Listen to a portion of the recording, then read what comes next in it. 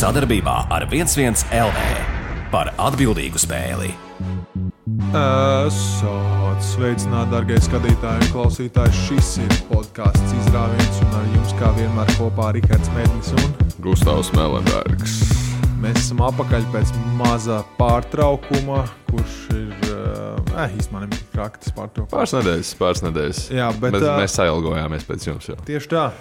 Mēs esam apakaļ ar daudz jaunumiem, ar kraukļu updateiem, ar svarīgākais podkāstu elements. Jā, ar Lakers vājumu, ar sāls uz manām brūcēm. Ar izslēgšanas spēļu potenciālajiem matčiem un visu pārējo, un tur viss kaut kas mums sarakstīts. Par cik viņš grib vazāt Lakers šodien, es pavazāšu Celtics bišķiņu. Okay. Es nezinu, vakar izties diezgan ok Celtic. Epizodu ierakstam pirmdienā, jūs viņu dzirdat un redzat visdrīzāk otrdienā. Vai vēlāk? Manē vēlāk nebūs, uz otrdienā būs. Un sākam. Nu, es nezinu, kraukļiem viss kārtībā. Mēs esam nodrošinājuši 3. sīdu Enthusiast līgā. Tas ir arī viss. Gaidām izslēgšanas spēles. Tas ir viss kraukļu updates. Prognozes par līgas MVP. Tev jābūt MVP, ir obligāti. Domā objektīvi? Nē, tā kā diezgan objektīvi. Viņi, skatīsimies, atklāt entuziastiem ir vajadzīgs kaut kāds liels vārds, ne tikai labākais spēlētājs. Tas bija, tu saki, ka Džeks otrs ir labāks par manīm? Nē. Tā tu domā, es zinu, kur tu domā mazo saspiču. Jā, bet viņš ir labs. Viņš ir labs, bet es nezinu, pagad MVP dod, man liekas, pēc izslēgšanas spēlē, ne Olībēc. Varbūt, es nezinu. Es pirmo gadu spēlēju.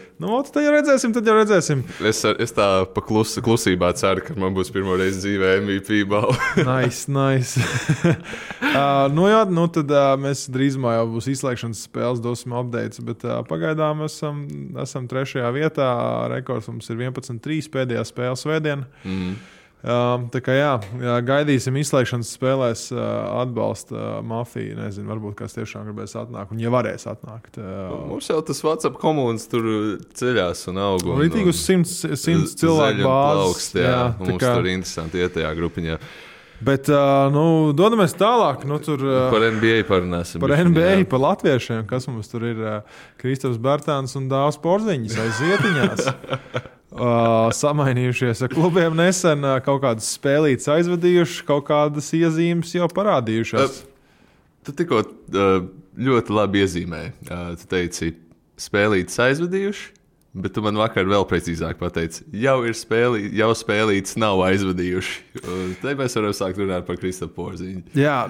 Redzot to, ka tur Dāvis ir pēc maiņas, viņam spēļu rekords ir 9 uzvaras un 2 zaudējumi. Kristopam tikmēr 1 uzvara un 2 zaudējumi. Tas ir spēlēs, kurās viņš piedalījies. Jā. Tad attiecīgi 11 spēles, ja man matemātika neveļ par 3 spēlēm. Nezinu, kas tev ir idejas? Tas ir tāpēc, ka bija tas All-Star breaks, tas ir tāpēc, ka viņam tas cels nav kārtībā, vai tas ir tāpēc, ka Wizards vienkārši negrib uzvarēt īpaši, vai kāpēc? Man liekas, ka šeit ir tik ļoti svarīgi tā, es nezinu, tā stigma par Porziņu. Kad Džeks ir traumatisks un viņš spēlē mazas spēles, un mēs visi zinām, ka pat tāds Džeks kā Zion Williamson vazā par to, ka viņš ir tik maz spēlējis savā jau 3 sezonu, vai cik jau 4 sezonu NBA karjerā. Un Porziņiem ir baigi līdzīgi, tas valkās līdzi, tā kā es, protams, nezinu lietas būtību šeit konkrēti, es neesmu viņa ceļa rengens redzējis un tā tālāk, bet tā speciāla load management tipa spēles izlaist, tā kā nav visveselīgākais narratīvs priekš viņa karjeras. Tev ir varbūt kaut kādas stingrākas idejas šajā ziņā, es nezinu. Īsti nav.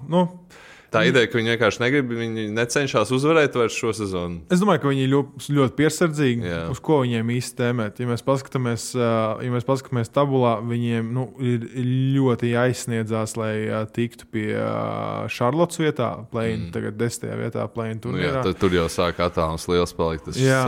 Tās ir 4 spēles un ir palikušas kopā vispār 11 spēles, ko spēlēt. Diezgan grūti, tur tiešām grūti būs aizsniegties. Bet Bet kā tev tajās 3 spēlēs vispār, kuras tika aizvadītas, Kristupam, kā tev patikās? Kā tev patīk, ka viņš uz laukumu viss pārējais, kā izskatījās? Mans acis tests iepriecināja, es pat teiktu, īpaši tā pirmā spēle, ka viņš 21 minūtē 25 punktus iegāza. Man patīk, ka Marks Kubans īsi viņam bija intervija pēc tā Porziņa maiņas, un tieši Porziņš bija to vienu spēli nospēlējis. Viņš teica, ka nebija īstais fits, bet mēs redzam, ka viņš dominēs citur, ka viņš ir izcils spēlētājs. Un es domāju, cik lielā līmenī viņš tāds gan izvēlēja, tāds uztraukts bija par to, ka viņš ir kaut kādu kļūdu veicis. Bet, kā mēs redzam, tad Dallasai iet ļoti labi. Nav par ko uztraukties. Atbildot vairāk uz tavu jautājumu, man patīk, ka ir vairāk post-touches. Ir tādi uz katiņiem, uz soda, viņš tuvāk grozām bija šī dzīvojās. Uz soda metienu līnijas viņam sanāk daudz izmest. Analītiķi man teiks, ka šis nav efektīvs veids, kā spēlēt basketbolu, un es saprotu, bet vismaz var redzēt, ka viņš jūtās komfortabli. Viņam ir vairāk isolation iespējas.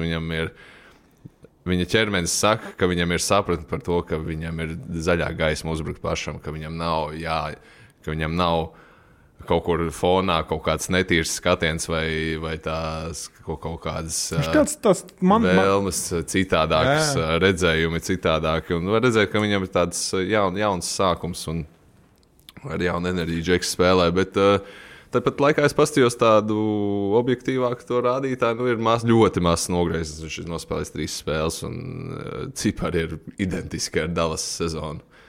Jā. Ļoti maz nogriezis, bet tie punkti, rebounди, procenti, viss ir pilnīgi tāpat, kā bija Dallasā.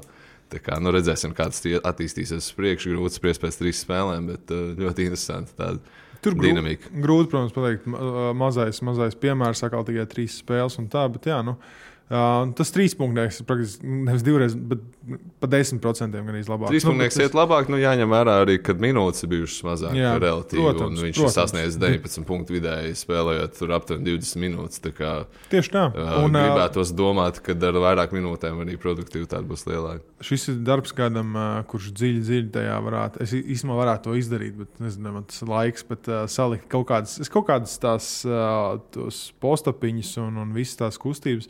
Kaut kur nedaudz tādas Ņujorkas sajūtas atgriezties. Kad viņam iedod tāda ritīgi, vadošā loma un bez nekādiem satraukumiem viņš var kāpāt tā, kā viņš grib kāpāt. Un izskatījās, ka viņam patīk. Tur kaut kāda alejūpa, smuki, pikīši atstrādāti. Patīkam pārsteigts par viņa dinamiku ar Kailu Kuzmu. Kuzma ir izstāsts, ka ir tāds komplementārs apusēji šie 2 spēlētāji komplementē viens otru. Diezgan ok. Mēs varbūt gribētu, ka Hachimura mazāk ar trojkām aizraujās, bet interesanti man bija redzēt, ka Kisperts ir nocieties savu pirmo pussezonu un sāk tagad pildīt to lomu, kas bija jāpild Dāvim. Smērē trojkas iekšā un pat ar visu to, ka viņš ir īsāk auguma, zemāks ir līs, viņš dabū tos metienus. Viņš viņus dabū grozā iekšā. Tā kā kaut kā Dāvis tiešām iespējams nebija formā. Protams, ka tas psiholoģiskais aspekts viņu riktīgi iegremdēja Wizards dinamikā, bet patīkam redzēt, ka Kisperts sāk attaisnot vismaz Wizards cerības kaut kādā mērā. Tad runājot par bumbas dabūšanu grozā, pāris spēlītēs arī Bērtāns to spēja izdarīt. Jau Mavericks sastāvā, un tas kopējais rekords viņiem ir diezgan simpātisks. Bet pirmā spēle vienkārši visiem atplatās acis, Dāvis ir atgriezies savā dinamikā, un tad tagad atkal visiem patīk pēc pāris klusākām spēlēm viņu vazāt. Visi grib pierādīt tās savas hipotēzes, ka Dāvis nav pelnījis to savu līgumu, bet tā ir jauna dinamika, un līdzīgi kā tu minēji par Porziņu, tām vēsmām par viņa ķermeņa valodām un vispār tā tālāk. Man liekas, vienkārši, ka Dāvis ir atkal līdzīgāks tai Wizards veiksmīgajai sezonai tādā ziņā, ka viņš kustās, viņš met, viņš mēģina atrast sev kaut kādas iespējas. Viņš tiek vispār laukumā, kas jau ir labāk vispār izmest metiens nekā nosēdēt uz bankas, bet tāda statistika, ko es pamanīju viņa boxskoros, un tā ir statistika sēle, kurai es pievēršu vairāk uzmanību nekā vidējais skatītājs, ir plus-mínus rādītājs. Un ar vienu izņēmumu pret New York Knicks visās pārējās spēlēs plusiņi vienalga, vai viņš tur nospēlēja 6 minūtes vai 12 vai vairāk, viņš ar pamatīgiem plusiem ir laukumā. Tā kā var argumentēt, ka Dāvis pienes tomēr tai dinamikai. Vienalga, vai viņš dabū tos punktus pats, vai viņš vienkārši labi pacīnās par rebiem, starp citu, ko viņš ir darījis savās limitētajās minūtēs un arī ir aktīvs aizsardzībā. Tā kā man liekas, ka ir ok. Es īstenībā gribēju uzteikt arī Dāvitu epizodus visas, kuras es redzējis. Viņš it kā ir saucamais aizsardzības liability, tur skatoties no lielās bildes. Viņš laik iet uzbruk viņam agresīvi. Bet es tagad vismaz Maverikos to neredzēju. Vai viņam ir pietiekami labi apkārtējais redzēji, kas māk norotēt un palīdzēt, bet Dāvis Haslo, viņš tā kā kārtīgi mauc kājās līdz tur. Viņš pietiekami ir spēcīgs un garš. Un tas, kas ir vajadzīgs dažreiz ne tikai tā saprašana, bet pietiek arī tām fiziskajām dotībām. Bet tas ir tāds arguments, pret ko bišķiņi atcitās. Var redzēt, ka Maksī Klībers aizpilda to lomu, ko, ja spētu Dāvis, tas būtu ideāli priekš Dallas, bet viņš vienkārši nevar. Viņš nav tik spēcīgs kā Klībers. Klībers izcils aizsardzības spēlētājs, īstenībā lieliski bloķē metienus. Redzēju, kā viņam vakar ielika Jēlens Browns sejā? Klausoties šo manu argumentu, cerams, ka tas nav pirmais klips, ko jūs skatīsieties. Bet tādā ziņā visnotaļ atzīts tāds komandas schematiskajā zīmējumā aizsardzības spēlētājs un arī var aizsūtīt kādu mājās. Protams, ar izņēmumu, ka Jēlens Browns ieliek sejā, bet Klībers aizpilda vairāk to lomu, ko Dallas. Dāvis ir tā kā Klībera aizvietotājs brīžiem, tāpēc viņam sanāk 6 minūtes kaut kādas tur. Jo Finijs Smits ir vienkārši atvērties kopš Porziņa aiziešanas. Ko viņš vakar pret Bostonu tur sadarīja, tas bija atslēga, viņa uzvarēja. Stūra trojciņas vienkārši vajag ielikt. Tas, ko Kārlails gribēja no Porziņa pagājušā sezonā palielam, ielika viņu stūrītī. Un skaidrs, ka Porziņš tur dusmīgs marinējās tur un negribēja vienkārši tur atrasties, bet reku viņi ir atraduši to džeku, kas tādā veidā komplementē to, ko dara Luka Dončičs. Plus viņiem ir overall, pašam arī Dāvim un pārējiem, man liekas, ir Dinvidijs arī savu pienesumu. Dinvidijs spēlē 30 minūtes tā kā spēlē. Viņš savus 11 punktus, asistus, rebus iedod, un viņš pietiekami labs, pagaidām 44% arī Maverikos met no 3 punktu līnijas. Es esmu bijis ļoti kritisks par to ideju, ka Lukam vajag vēl vienu playmakeru blakus. Un Dinvidijs absolūti man iecērt sejā. Jā, bet redz, kā viņi neizmanto viņu tik daudz, jo tagad arī tajā pēdējā spēlē pret Bostonu. Man likās, viņi dzemdēja atkal to bumbu, atkal stum Dončičam. Dončičs ir kreators. Tā izveidoja to spēli, iedeva brīvam Dinvidijam, viņš vienkārši ielādēja. Viņš ielādēja, kas ir tāds diezgan svarīgs moments, ja mēs gribam uzvarēt spēles. Bet Maverikiem vēl ļoti daudz, kas ir jāpierāda. Viņiem ir jāuzvar vismaz viena playoff sērija, ko viņi nav izdarījuši kopš 2011. gada. Viņiem ir daudz darba priekšā. Kas viņiem playoff picture šobrīd rādās pretī? Mēs skatāmies playoff picture, viņiem nāk Jūta pretī. Viņi pagaidām 5. ir un Jūta ir 4. Un Jūtas Jazz ir pavisam cits dzīvnieks šogad. Viņiem pēdējās vismaz kopš All-Star pārtraukuma viņiem ir bijusi izteikti labā uzbrukuma. Viņi nav vairāk ļoti labi, viņi kā pareizāk pateikt. Viņi ir ļoti, ļoti labi uzbrukumā, un viņi ir labi aizsardzībā, bet viņi koncentrējušies. Viņiem tā komanda ir izveidota, es nezinu, kāpēc, bet ar Inglas aiziešanu, ar Donovanu Mičels. Viņš nav spērs nākamo soli, bet viņš, man liekas, vairāk saprot ar smukie viņiem tie katiņi, un viņiem tā interesantā soļu likšana, viņš tos eirostepus vispārējā. Tas zirnekļu cilvēks sauc. Un viņiem ir apkārt, neņemot Gobert, viņiem ir šūteri 5, kur met 40+ no trojkām. Viņi spēlē 5-out saucamo uzbrukumu, kad ir tev 4, kas ir ārā, viens vienkārši kato met. ļoti, ļoti interesanta komanda, kurai arī jāpierāda sev vēl playoffos, jo, kā es minēju jau pāris podkāstus iepriekš, ka viņi tur kādu laiciņu neko nav parādījuši un izkrituši pirmajās, otrajās kārtās. Tad būs interesanti. Ja tāds matčups arī paliks, Jūta, Dallasa. Cik svarīgs matčups priekš abām komandām. Jūta nevar atļauties katastrofu izkrist tagad playoffos, jo viņi taču ir bijuši lielie kontenderi jau tur 3. 4. gadu, rekur ir jābūt. Un tas pats Dallasai. Luka ir alaži izkritis pirmajā kārtā. Davai, rekur, tev ir iespēja. Man tev ir jautājums.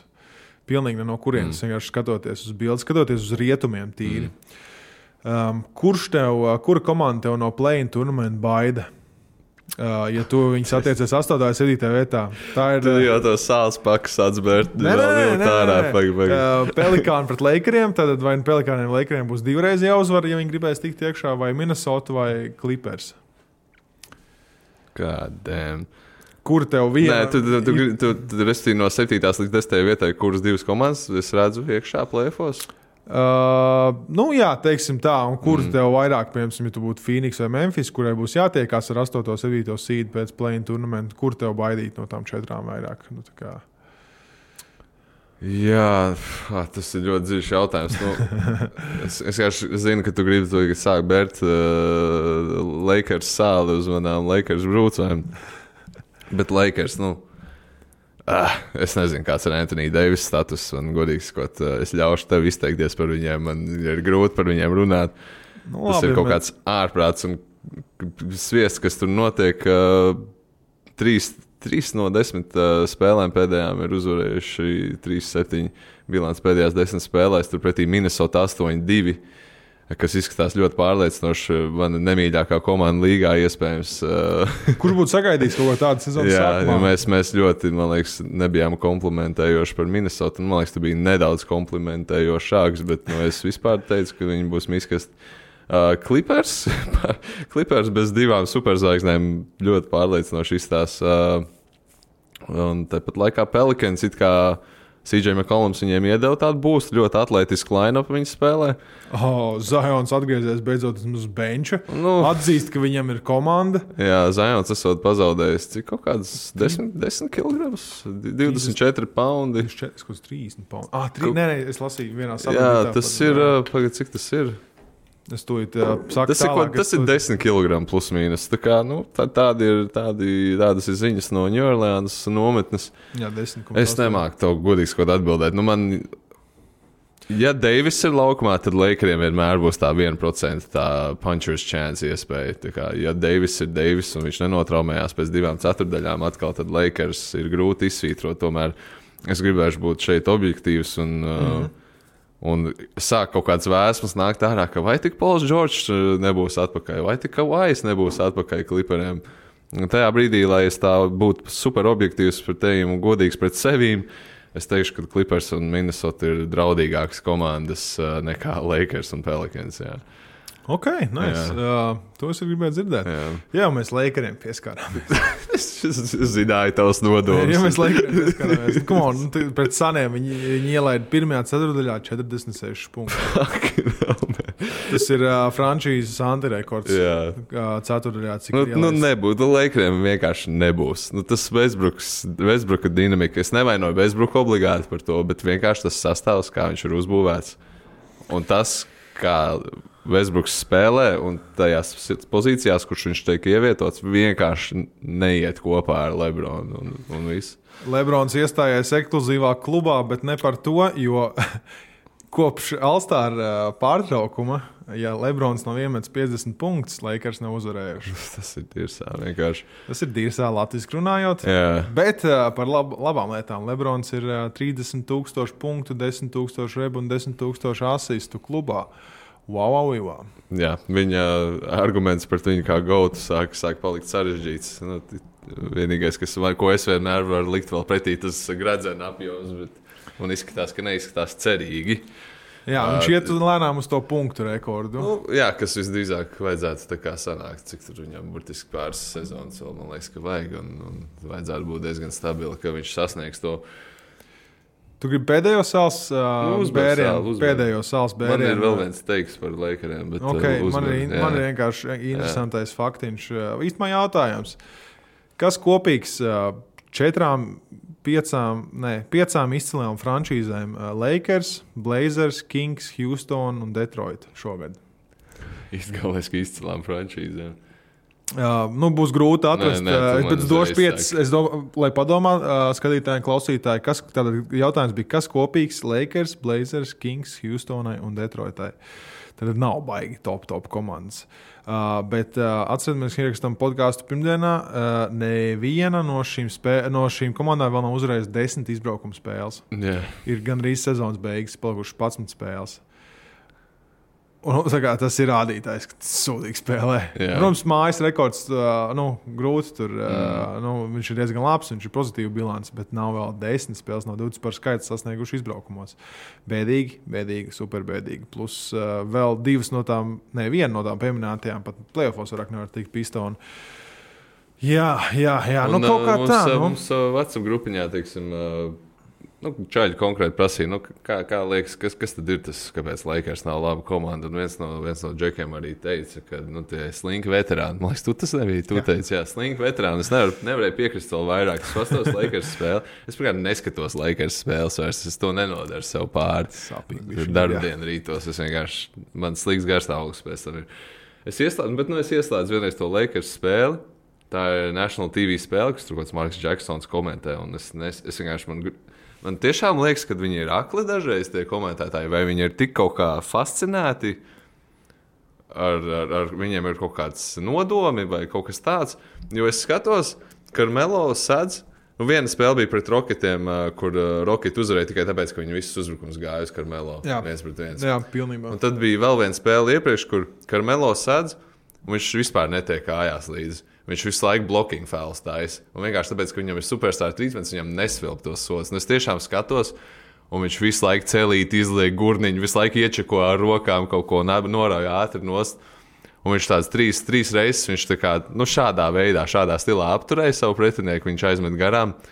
Un Marks Jacksons saka, par to daudz nerunā, bet Carmelo Anthonijs ir izcils aizsardzības spēlētājs. Un es tajā brīdī vienkārši izslēdzu ārā pārēji. Tas bija.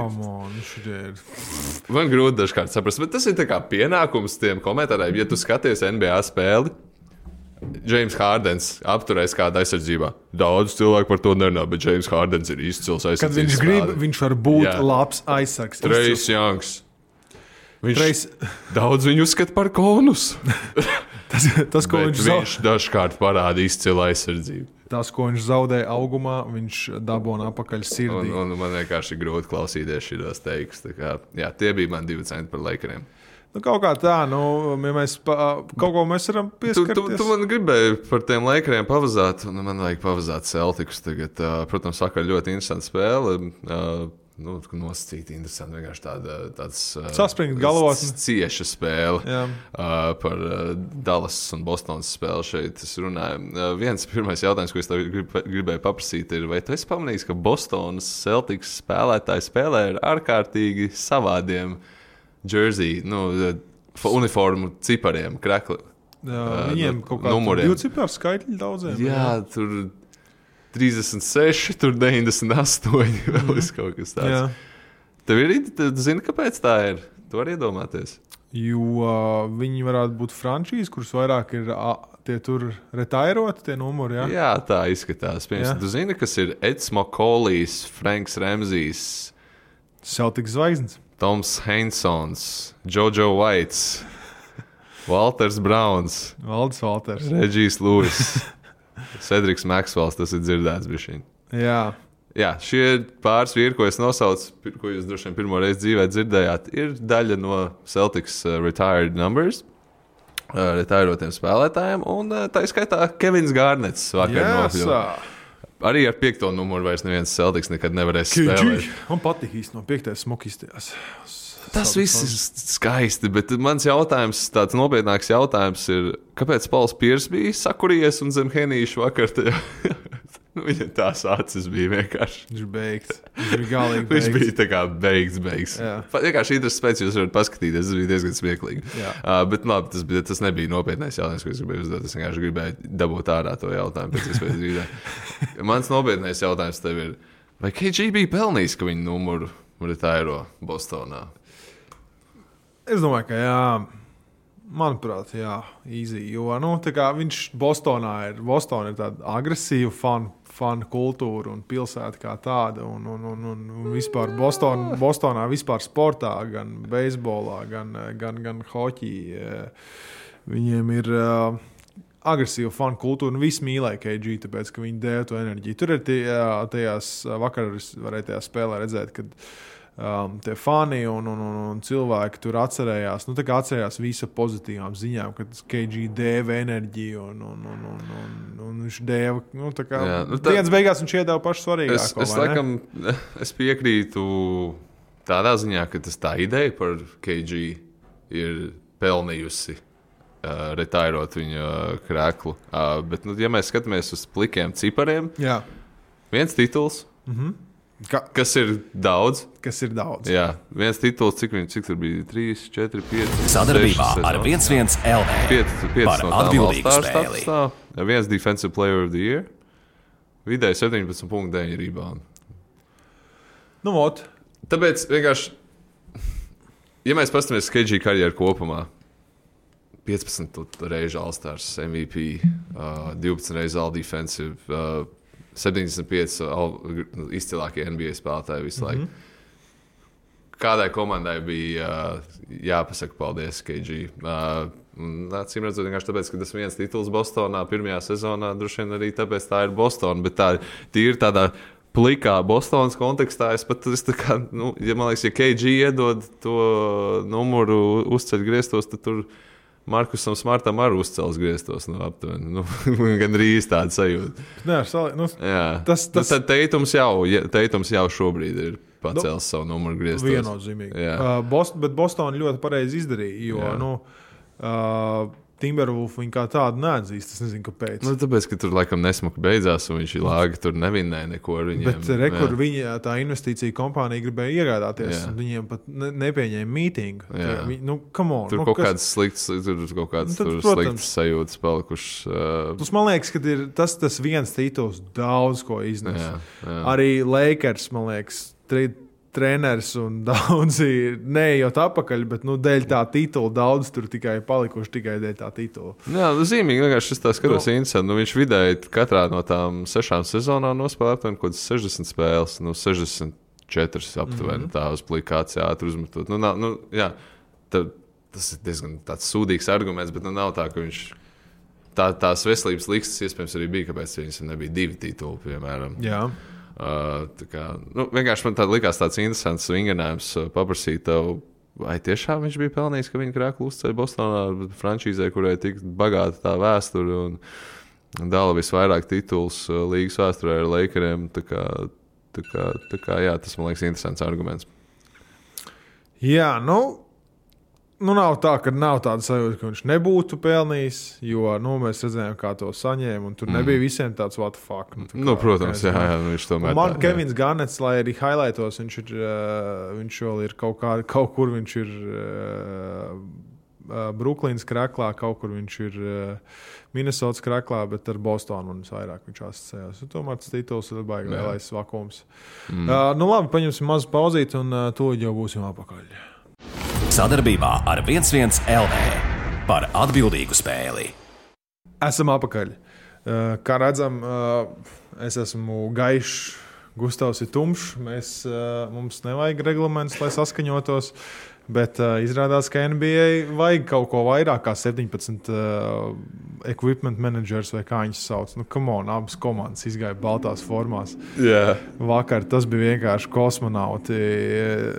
OKC pret Grizzlies. Tur nebija pat kaut kāds krēmīgās vai tur, nezinu, Jā, viņi abi tā kā balds bija. Smieklīgi izskatījās. Es nezinu, kā ar tādu lažu nolaist. Tas tiešām bija tāds... Bet īstenībā tāpat laikā es vienmēr skaties, Nike taisa tās ļoti interesantās City Edition formas priekš viņiem. Un es vienmēr man licies, ka tas tomēr ir tāds bišķiņ, jābūt visu laiku tā uz nažiem, lai tu saskaņot tās formas. Un, tas equipment manager, tas darbs ir diezgan sarežģīts. Viņam ir šausmīgi jāsaskaņo, visu laiku jāskatās tur nedēļas priekš vai visas tās somu kravāšanas. Es skaties YouTube speciāli video, vienkārši tāpēc, ka man tā sneaker industrija es arī skatījos, tas ir interesanti. Un ir interesanti tie segmenti, bet tas darbs tāds diezgan sarežģīts. Bet es saprotu, ka OKC otro sezonu pēc kārtas šī tāda laša. Tur Džeks netiek galā, acīm redzot ar saviem pienākumiem.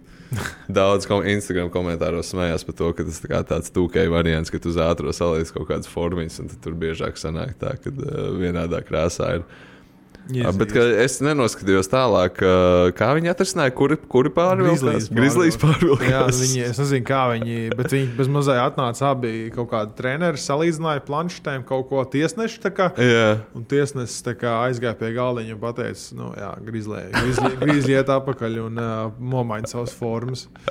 Es nezinu, mēs tā kā entuziastos varam nesarunājot vienmēr. Mums ir bijis, ka mēs iesildoties runājam, kuram kādas formas, Bet kas bija mājās no viņiem? OKC bija mājās un Grizzlies lika pārvilkties. Es domāju savādi. Gan jau ka Oklahomai tur bija uz vietas kaut kādas formas, bet Jā, interesanti. Man ir vēl kaut kas nedaudz, ko parunāt. Runājām vienmēr par rietumiem. Šodien vismaz daudz, bet ir arī austrumi. Un austrumos mums vispār tā izslēgšanas spēļu viss izskatās diezgan interesanti.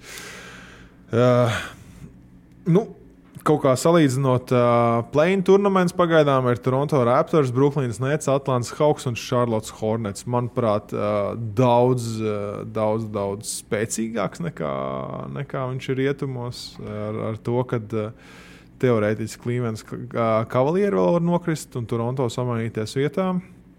Un Vašingtonai mazas iespējas, bet kaut ko ir, kas var aizsniegties. Cik ļoti Brooklynai vajadzēja tās divas uzvaras pret Hornets un Sixers. To Sixers spēles bija patīkami pārsteigts. Tu biji kā jūs redzējis, kā arī spēlējām aizsardzībā? Tas ir viens, bet es vienkārši kaut kā Hardens atkal piekakāja gultu lielā spēlē. Abi divi ar Embiidu. Kas tā pa mešana bija? Vienkārši drausmas. Kas tas tāds ir? Kaut kā neizturēja spriedzi vai kaut kā pārvārījās bišķiņi. Bet viņiem ir diezgan līdzīgs tas sezons. Šīs sezonas matchups viņi viens vienreiz uzvar, otrais. Man patīk, ka KD ar Embiidu visu laiku runāja jau spēles sākumā, tas riktīgi uzkurbulē.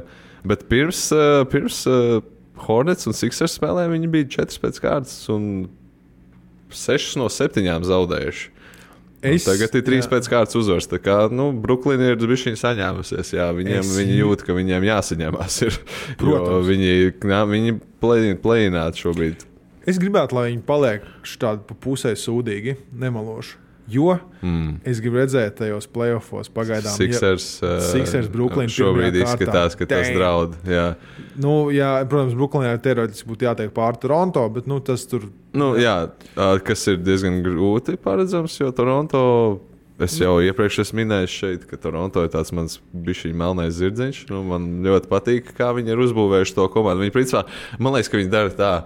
Viņiem scouting departaments vienkārši viņiem tikai mērlēnti ir. Viņiem ir tā kā office, un tajā officā stāv viena lieta. Viņiem dators varbūt, kur viņi meklē tos spēlētājus, bet viņi vienkārši viņiem mērlēnti stāv.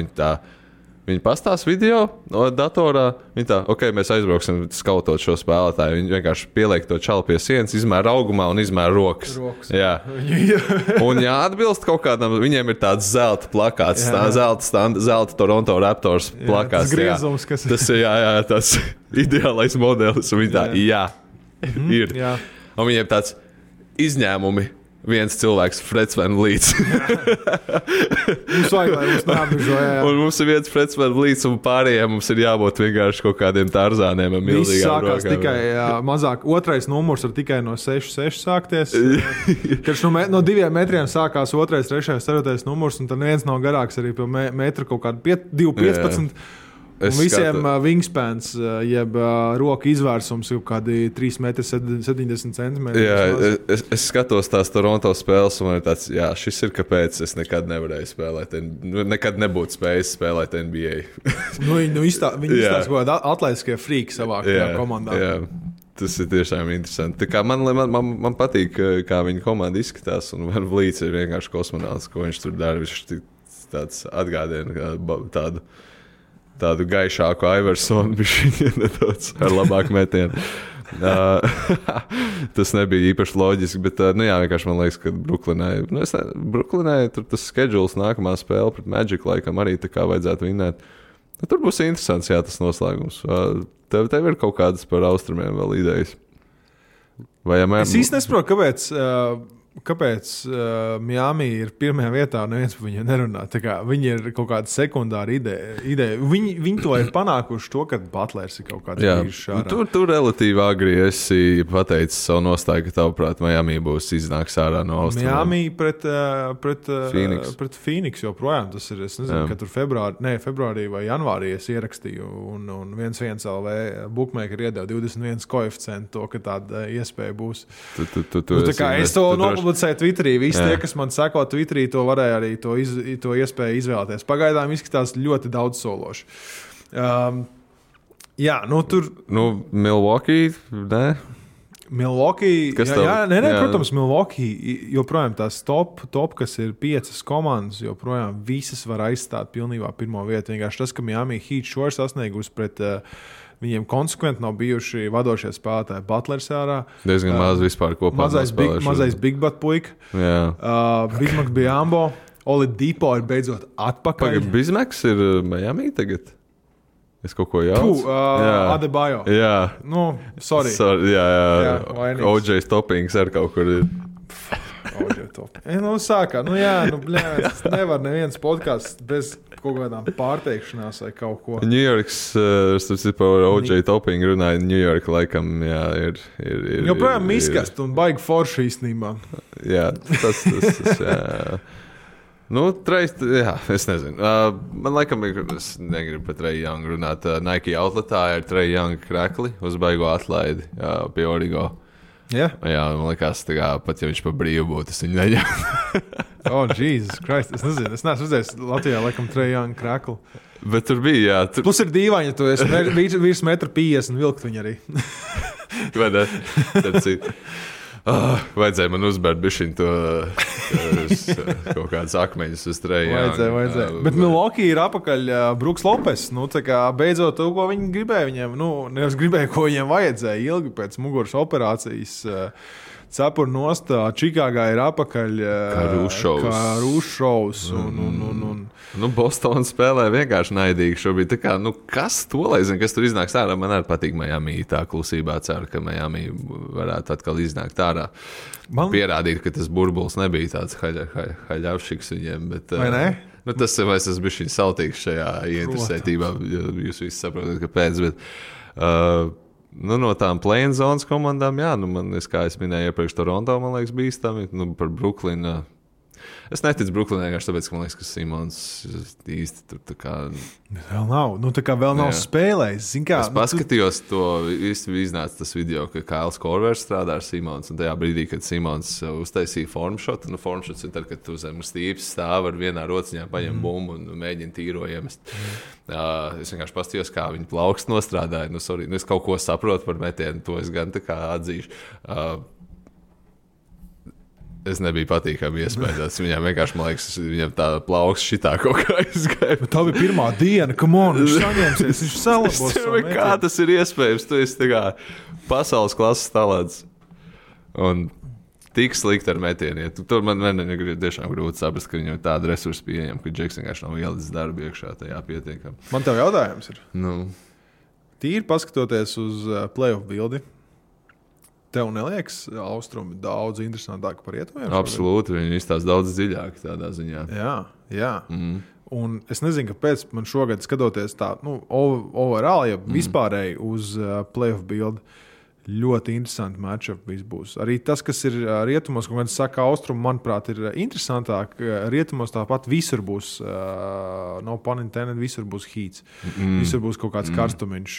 Phoenixai nāks pretī iespējams Lakers. Tas būtu nereāli nice, ja Phoenixai Es to gribētu redzēt. Tāpēc, Phoenix Lakers. Lai gan Lakers nav tikpat labi, kā bija pagājušā sezona, tomēr man joprojām nepamet tā sajūta, kad Lakeriem vajadzēja pārbraukt pāri Phoenixai. Tieši tā. Viņiem tagad iespēja to parādīt.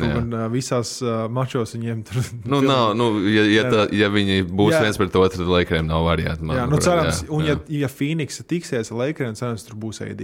Jā. Tā kā lai ir pilna spēka, un tad, lai tiešām parāda, jo tur Deivis vēl kaut ko komentēja pirms spējās tur. Un Utah Jazz pret Dallas pagaidām ļoti simpātiski. Mēs pat neesam runājuši par Golden State un Denveru, kur Golden State'ai ļoti joprojām pietrūkst Greens un Weizmans. Nezinu, kāpēc akal ir atstumts tas laiks, kad viņš būs apakaļ. Tāds melnais zirdziņš tādā gandrīz burtiskā nozīmē. Džeks ir otrais piks un vispār nav spēlējis. Viņš vispār kopš vidusskolas gandrīz nav spēlējis. Savā Memphis universitātē knapi spēlēja, savā pirmā sezonā Warriors knapi spēlēja, un tagad otro sezonu vispār nav bijis laukumā. Tā kā, kas to lai zina, kas viņš beigās būs. Bet par Golden State runājot, Jordans Pools tik labi spēlē, un tas Klejs nepārliecina. Viņam tās kājas nav vispār. Viņš aizsardzībā nav vispār ne tūtajā līmenī, kāds viņš bija. Jā, viņš iegāž to 3-8 uz tīru catch and shoot ritmu, bet viņš nav tas pats Klejs. Vienkārši uz acu testu vienu var pateikt, ka tas nav tas pats Klejs. Un Dreymonds, sakiet, ko gribat par viņu, viņš varbūt nav cipēc tādā boxscore superstārs, bet viņš ļoti ietekmē to Warriors beigu rezultātu. Aizsardzību un uzbrukumu. Jā. Jo tajā brīdī, kad tev 5. numurs ir kaut kāda 2-0, cik tur 3 viņš ir kaut kāda 6-7. Tas jau ir dāsni, bet viņam rokas garas. Rokas garas, un kad viņš ir garākais spēlētājs laukumā. Viņš varētu Raptoros spēlēt. Viņš pa pirmo numuru varētu Raptoros spēlēt. Viņš būs pēc tam development coach kaut kāds Raptoros čīst. Jā. Bet, Golden State, Denverai arī kaut kas apakaļ. Tur MPJ. Porters viņš solās būt atpakaļ. Marais arī it kā vajadzētu tā kā būt. Jau tas laiciņš ir pagājis gan kopš. Cik tālu pa lielam ir Jokic aizvedis to komandu? Tur. Tad es nezinu, cik mēs daudz gribam tam MVP diskusijai pieskārties, bet Embiids vai Jokic. Man ir baies, protams, to, ka es esmu Eiropietis un tā, bet... tīri, padomā, vienkārši loģiski tādā most valuable player. Īstenībā viņiem abiem ir šāds arguments, jo Embiids bez Simons darīja to, kur arī pacēla šo Philadelphijas komandu, bet Jokic ar tām paliekām, kas ir no Denveras komandas palikušas, ir tik labi spēlē un rietumos. Bet viņi nedrīkst tādu vairāk zemāk par 6. Viņi nedrīkst tādu play-inā pielīdēs. Tas uzreiz ir tā. Bet man bija interesanti diskusija vakar tieši tāda fantasy, kā aizlīga spēlētāji. Mēs runājam par to, kurus paņem parasti fantasy līgās kā pirmos piks. Viņš teica, Jokic. Jā, viennozīmīgi. Viens ir tas atstests, ka tu skaties, jau tur kaut kāda punkta, kaut kāda rebound, kaut kādas piespēles un ka viņš labi spēlē, bet kad vienkārši tajā fantasy kontekstā ar visiem tiem field goaliem un vispār, tur vienkārši viņš ir vērtīgākais. Viņš arī šogad mums fantasijām liek pirmais. Ar lielu atstarpi vērtīgākais spēlētājs līgā. Jokic nebija īstenībā tālu. Mums, cik atceros uz drafts, bet tur, zin kā, tur tīru statistikām. Jā. Bet redzot to, ka tur tās sausās statistikas ne tikai ir cipari kaut kur tabulā, bet arī uzvars nes. Tas ir tas bet tev ir vēl kaut kas bez Embiida, ko tu gribi kaut kādu šaurāt kādam par MVP kandidātu. Ja Morants. Ja Morants vispār šī sezona priekš MVP sarunām tāda ļoti klusa īstenībā, ne? Klusa, bet arī tas, ka nav neviens super izteikts līderis, un tie, kas ir, tie tur mainās vietām, kaut ko tur mēģina ieslidināt, aizmirst, kur mēģina. Tas pats, piemēram, Jānis. Tur joprojām kaut ko par Teitumu pēkšņi sāk runāt, ka viņš ieskrienās, viņš tagad ir top 7 kaut kādā tur. Tas ir tas saucamais, latviski saucamais recency bias, ko tu priekš manis esi izdarījis pēdējā laikā, vai ne? Jā. Bet Ja Morants ir ļoti spēcīgs sezonu ielicis, un ja tu sezonas tur kaut kādā pēc pirmajās nedēļās būtu uzlicis uz Ja Morantu MVP, Tad diezgan laba investīcija būtu izdarījusi. Jā. Tagad jau tas koeficients, man liekas, bija šī tāds miermīlīgāks palicis. Tā kā es turētu acis arī uz viņu MVP sarunā. Jā, neko īsti nedzird par Phoenixas Suns pusē. It kā Devins Bookers. Viņi joprojām bez Chris Paula pēdējās 10 spēlēs 6-4. Viņi notur to līmeni. Viņi jau ir noklinčojuši vietu playoffos, kas ir labi. Es tādā gribētu, viens arguments ir tas, ka viņš nav netais baigi skaļos ciparus Bookers, bet tāpat laikā viņš ir kaut kādā veidā samainījis sevi kā basketbols. Ja mēs atceramies, kad Phoenix vispār bija miskastē, tad viņš tos visu viņu baroja, lai tik viņš to 70 dabūja pret Bostonu. Viņš bija tāds skorerīts un tāds žarītājs baigais. Un tagad, kā viņš sevi ir izmainījis kā tādu vispārēju basketbola spēlētāju, ir patīkami redzēt. Es nezinu, vai tādā veidā var MVP vinnēt, bet tādā ziņā es gribu viņu uzteikt. Tad vēl bija KD arguments, kad viņš tomēr ir vilcis to Brooklynu aiz ausīm ar Rasnu Hardenu un neeksistējošu Kairiju Irvingu. Bet jau tas sāk pliekanāk palikt, jo viņam bija tomēr trauma. Viņš bija ārā uz 6-7 nedēļām, un tagad ar visu to, ka Brooklyn diezgan nestabili spēlējām. Tas sāk slīdēt.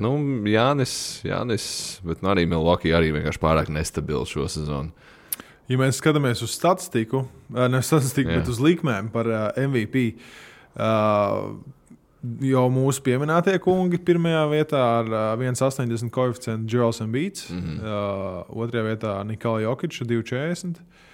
Tad nākamais ir Janis ar 8 koeficientu un Ja Morants ar 23. Vēl joprojām 23. 23. Es pasaku, ko es domāju. Es desmitnieku mierīgi varētu uzlikt. Es 50 uzlikt. 50 uzlikt. Pastīsimies, mēs arī uzliksim fiksi, kas ir 50. 50 mums nāk ārā 1150 eiro. Jā. Jo, ja viņi turpinās un paliks otrajā vietā, jo Ja Morants ir tas, kas nevelti Simons teica, un es pēc tam nočakoju, un tā arī bija podkāstā. NBA Instagramā pēdējie, laikam, no kaut kādiem 15 postiem, 13 bija ar Ja Morant highlightiem. Viņi ir atraduši nākamo zvaigzni, ko viņi grib pārdot, kas ir ļoti laba ziņa viņam, un kas ir ļoti laba ziņa tiem, kuriem kaut kādam NBA ir MVP reisam. Tas pats arī kaut kādā brīdī, piemēram, par DeRozanu. DeRozans arī viņš ir 5. vietā ir MVP reisā. Viņam komanda joprojām performē, vai ne? Yeah. Viņš ir sev rehabilitējis vai kā, bet viņš vienmēr ir bijis stabils spēlētājs. Un tas, ka viņš tur iebāzt 50, vai citur 40, nevienu trojku neizmetot, tur tāds spēlētājs, ka viņš tas ir super dīvaini, bet tāds viņš ir. Jā, mēs varam daudz šķaļus pieminēt, un, piemēram, pirmā vieta ir pārliecinoši pirmā vieta Austrumos, Miami. Viņiem nav MVP kandidāts. Viņiem nav pat most improved players. Viņiem nav arī sastāv spēlē. Tylers var būt kaut kādā ziņā. Tylers,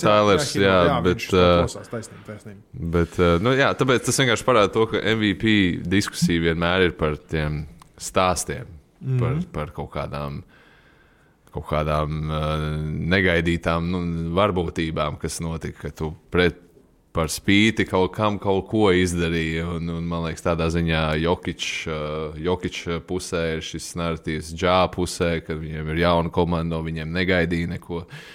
Embiidam, man liekas, ka es nezinu, Embiidam tā kā vajadzētu savā karjeras laikā kādu MVP nopelnīt, bet es nezinu, vai tas ir šo sezonu. Viņš man nav pārliecinājis katrā ziņā vēl.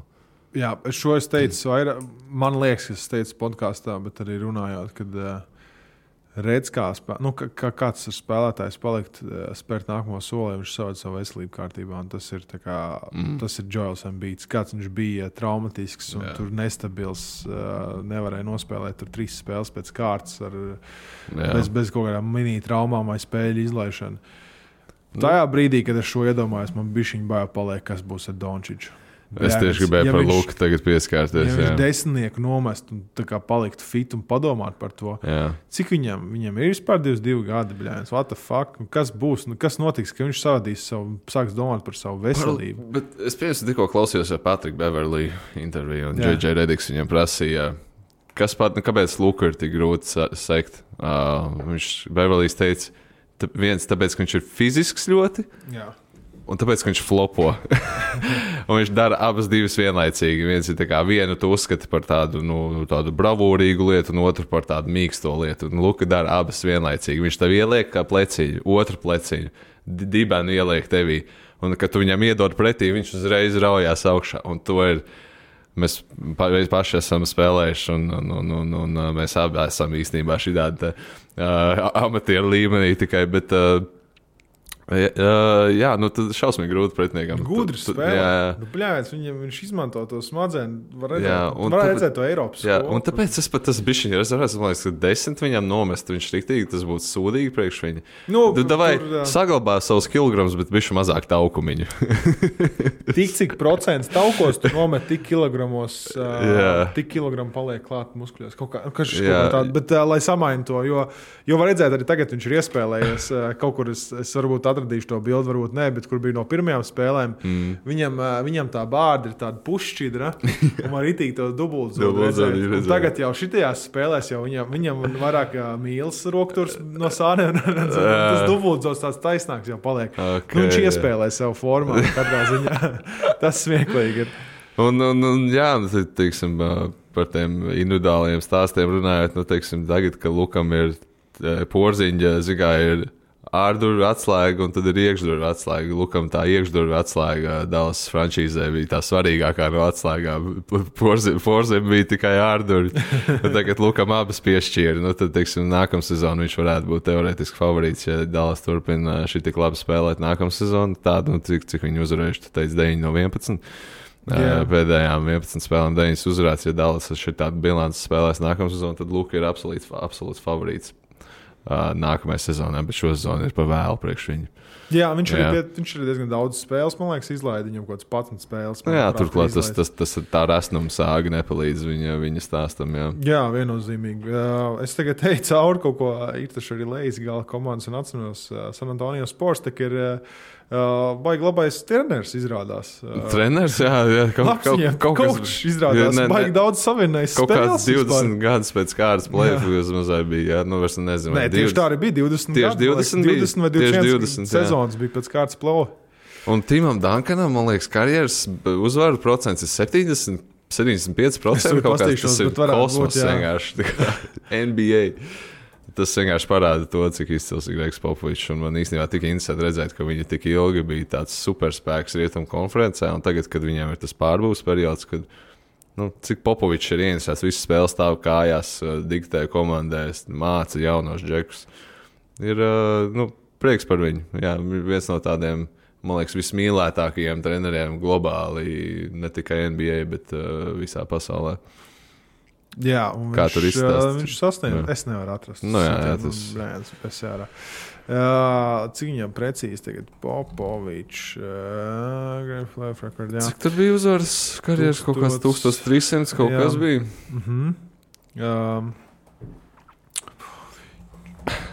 Viņš what the fuck man atrada ko? Kaut kādu golferu atrada. Labi, ok, es nepareizi liku. Ja tu redzētu, kā es ierakstīju Greigu Popoviču, tad es nerādīšu šeit. Okay. Bet, es nezinu, kas tev vēl kaut kas ir. Man laikam šodienai tas ir viss. Mēs tiekamies diezgan drīz atkal pēc nedēļas divām parunāt par jau konkrētāku playoff bildi. Man liekas, ka vēl pieskārties pāris potenciālajām sērijām. Jau regulārā sezona mums iet uz beigām. Jā, tie, kas ir sagaidījuši mums līdz šim brīdim, noteikti, ja gribat piedalīties diskusijās, vispār piedalīties arī šī satura veidošanā. Mēs vienmēr uzklausām un dzirdam un lasām to, ko jūs rakstat mūsu WhatsApp grupiņā. Esam gandrīz 100 cilvēku spēcīgi un vienmēr aktuāli ir. Aktuālās lietas pārunājam un runājam arī kaut kādas lietas, paņemam no turienes, ko mēs izmantojam podkāstā viennozīmīgi. Tā kā pievienojieties un vēl cilvēki, kuriem vispār patīk basīts, nākamā nedēļa arī plānojās ģenerāls bookmaker. Lielais podkāsts. Aprunās Kristapu, jā, tur. Aprunās Kristapu. Varēs redzēt, kā valdes jūs gribat dzirdēt stundas garumā, kā Luku noliek, tad pieslēdzties valdim. Visi tie serbi un slovēņi vienādi ir, jā, viņi tur, nē. Es droši vien uz nākamo sagādāšu sazvērstības stūrīti. Jā, nu kaut kādu nedēļu mums baiginās skaties, kas tur ar grafikiem vispārējo notiek, bet noteikti martā vēl iespēsim kaut ko. Katrā ziņā uzrakstat, ko gribat sagaidīt, kas jums pietrūka. Šodien izgājām tā visam cauri, kas bija sakrājies, kas nebija sakrājies. Varbūt būs kaut kas piemirsts, fiks atvēršu pierakstus. Nē. Man bija viena lieta, bet tas, laikam, sīkums. Bet pateiksim, tā pats sīkuma arī jāpasaka ir. Kad Hardenam un Embiidam, mēs runājam to vienu spēli, bet tā ir vienīgā pagaidām, ko viņi zaudējuši. Jā. Jo Hardens met 23 punktus spēlē, 7 rebound, 10 assists, 40 plus proči no trojkas. Un izskatās tievs pēkšņi. Izskatās pēkšņi tievs, jā. Viņš ir cilvēku versija Flaberam. Jā. Kaut kā tā. Tas bija wow. Tas bija wow. Paldies, kad klausījāties. Tagad jūs zināt, kāpēc thumbnailī būs Flabers visdrīzāk.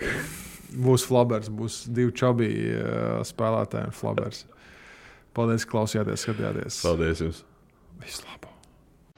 Sadarbībā ar 11 LV par atbildīgu spēli.